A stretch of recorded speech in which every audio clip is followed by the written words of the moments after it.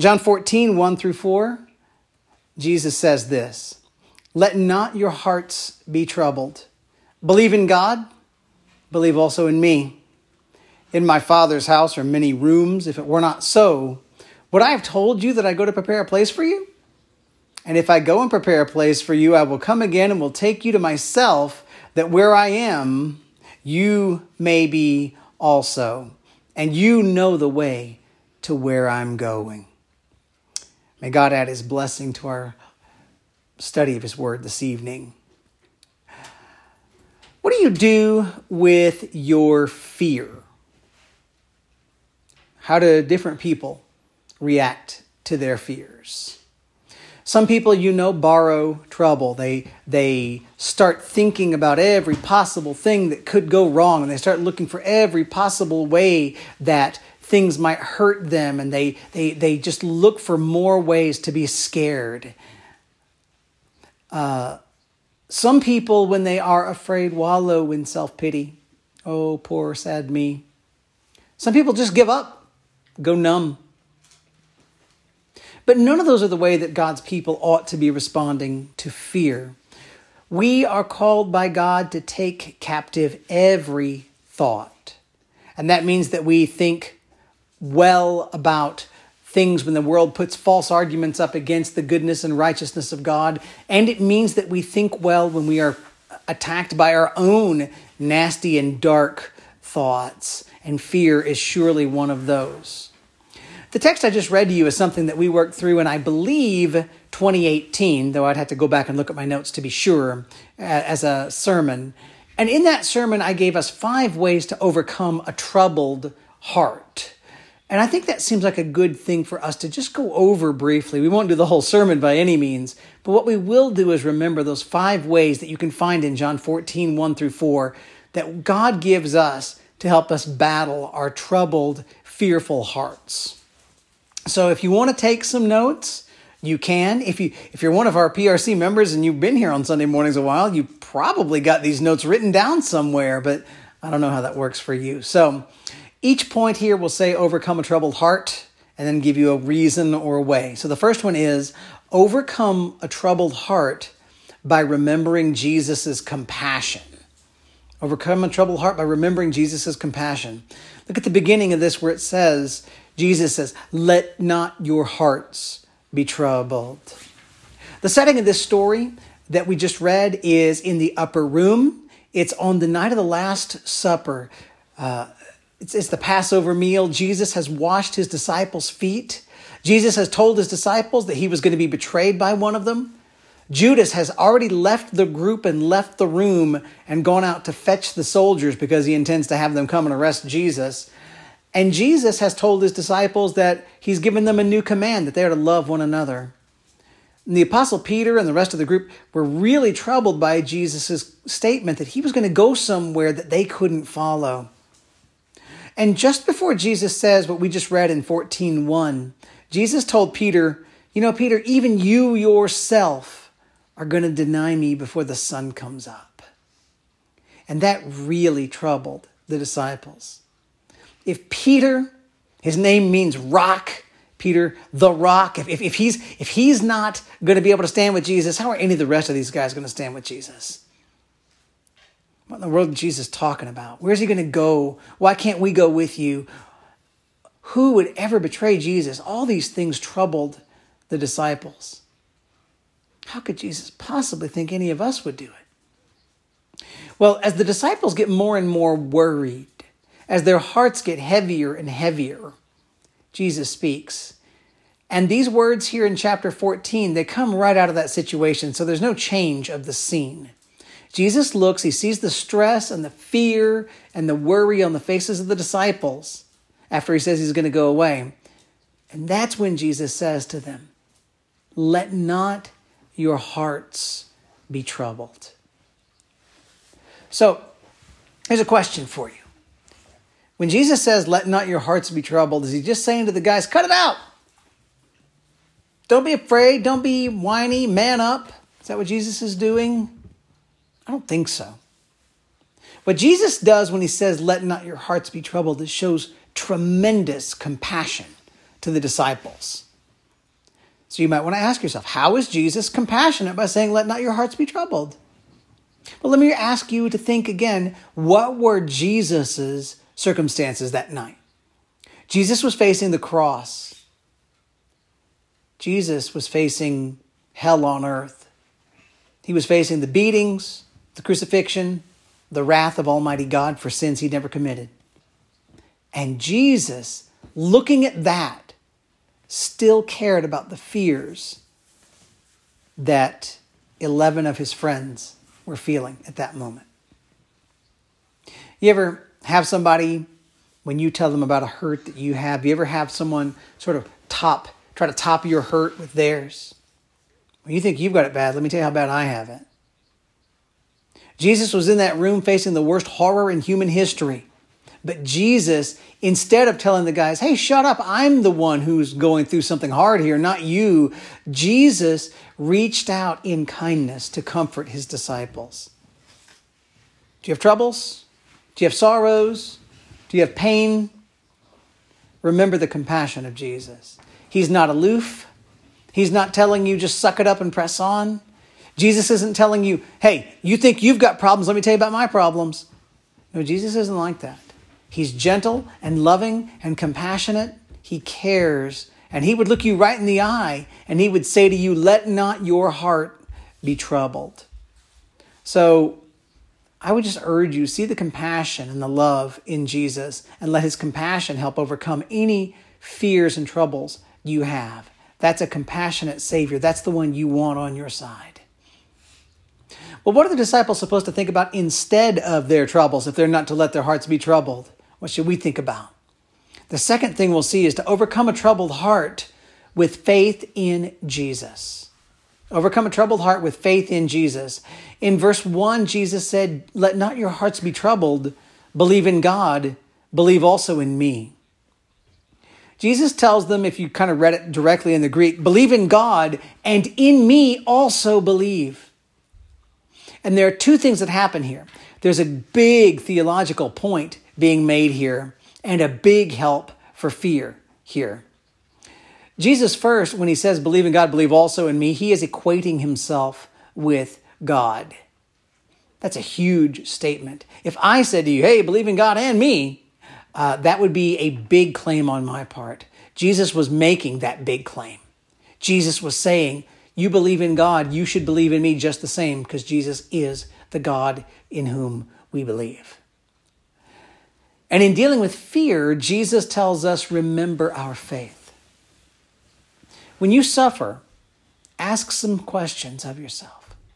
Right now, in a time of fear, ask yourself, do I believe in the Lord my God or not? Do I believe in a God who is good and sovereign or not? We trust in Jesus. Our hope, Christians, is in the risen Savior. He conquered death. He knows what it's like to suffer. He can identify with our pain. So when your heart is troubled, fight it. And fight not just by trying to stop feeling bad, but fight by thinking about the big ultimate truth of the Word of God. Yeah, your situation hurts, and many people's situations hurt right now. But there is a God in heaven above all things. There's a God who can comfort you and who can care for you in a way that nobody else could. There's a God who has shown enough compassion to say to his disciples, let not your hearts be troubled, even when his disciples should have been the ones trying to offer him encouragement. There's a God who willingly suffered the horrors of the cross so he could bring salvation to his children. Think about that God. Remember him, and that will help you overcome a troubled heart. Then third, overcome a troubled heart by remembering your place in heaven. By remembering your place in heaven. Verse 2 says, in my Father's house are many rooms. If it were not so, would I have told you that I go to prepare a place for you? So Jesus is right here talking about heaven. In my Father's house, many rooms. This is a real eternal destination. There's room in heaven for everybody who comes to Jesus in faith. And when Jesus draws his disciples' minds toward heaven, He shows us that thinking about forever, thinking about heaven, thinking about eternity helps us to deal with pain and fear in the here and now. Ask yourself this question. What thing do I fear today that I will fear in a year? What thing do I fear today that I will fear in 20 years? What thing do I fear today that I'll fear in 100 years? What thing do I fear today that I would fear in 1,000 years? We can overcome troubled hearts if we set our minds not on this short life, but on the place God has made for all of his children. Fourth, overcome a troubled heart by looking forward to meeting Jesus. Overcome a troubled heart by looking forward to meeting Jesus. John 14:3 says, "And if I go and prepare a place for you, I will come again and will take you to myself, that where I am, you may be also." So Jesus points his disciples to heaven, and he says something that if you're not careful in reading this, you will miss it. And if you miss what Jesus says in verse 3 here, you're going to misunderstand what Jesus intends us to find most glorious and comforting about heaven. Jesus tells his disciples, if he goes to prepare a place for them, he will come back for them. That's good news. Jesus does prepare a place for his followers. We know that. So his promise is true. He is going to come back and get his followers. Christians, if you are a genuine believer in the Lord Jesus, he's coming back to get you. Now, Jesus tells them, if I go prepare a place for you, I'm going to come and get you. But then he says he's going to do something. He's going to come and get them for something. Notice it. Take a look at your Bibles and think about this. If I said to you, I'm going to build you a house, and then I'm going to come get you, you would assume that I'm going to follow that sentence up with, I'm going to build you a house, I'm going to come get you, and I'm going to come get you so that you can be in the new house I build you. It would make sense here for Jesus to say to the disciples, if I go prepare a place for you, I will come again and bring you to that place. That's what would make most logical sense in our most natural reading. But Jesus doesn't say it that way. Why does he not say it that way? Why is he not saying, I'm going to come get you and bring you to your dwelling place? Why not focus on the house? I think the answer is actually simple when you see it. Jesus doesn't focus us on the house because Jesus does not want us to think, not even for a moment, that your future dwelling place is the most important thing that he's promising you. Jesus says, I will come and bring you to myself. Because being with Jesus is the number one most important thing in all of eternity. What makes heaven truly heaven?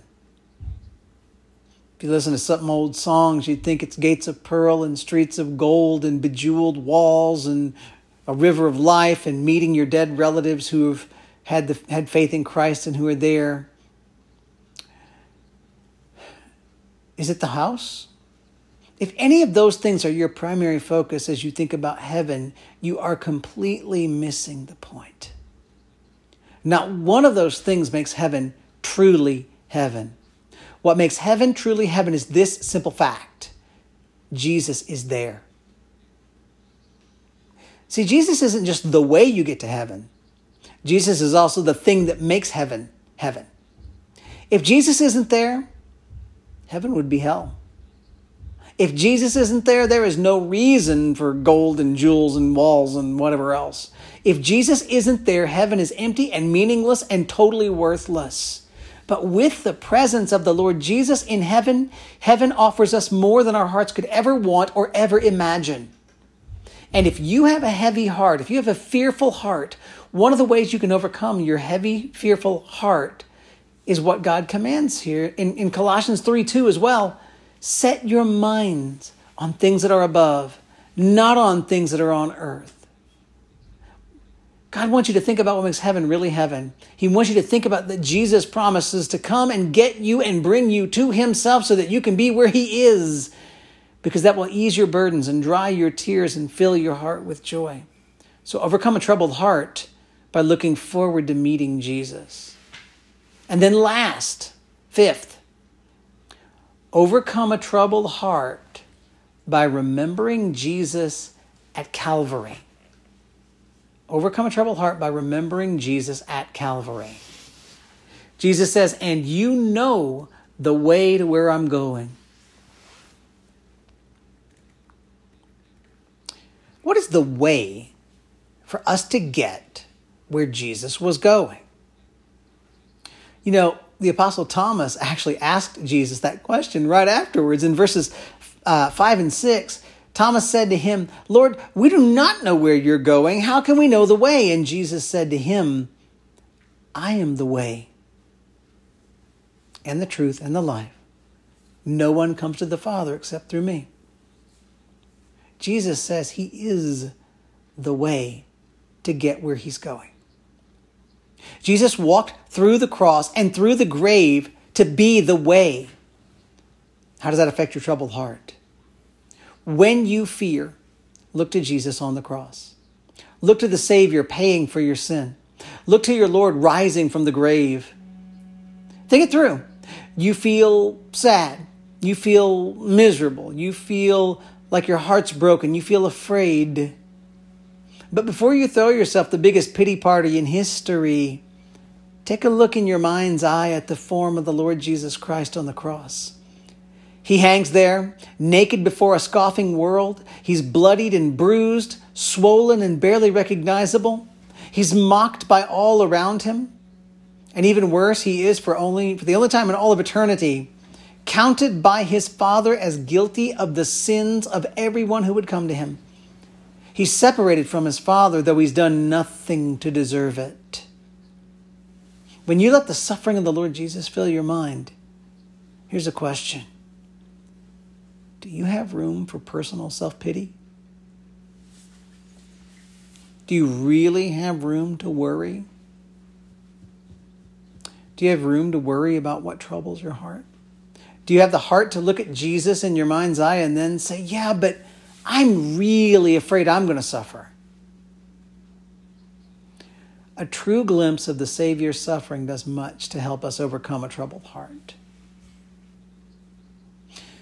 I know many of us have reasons to be troubled. This is, after all, a troubling time. But God offers us solutions to having a troubled heart. He calls us to fight our feelings and replace our thoughts with righteous alternatives. Overcome a troubled heart by remembering Jesus' compassion. Overcome a troubled heart with faith in Jesus.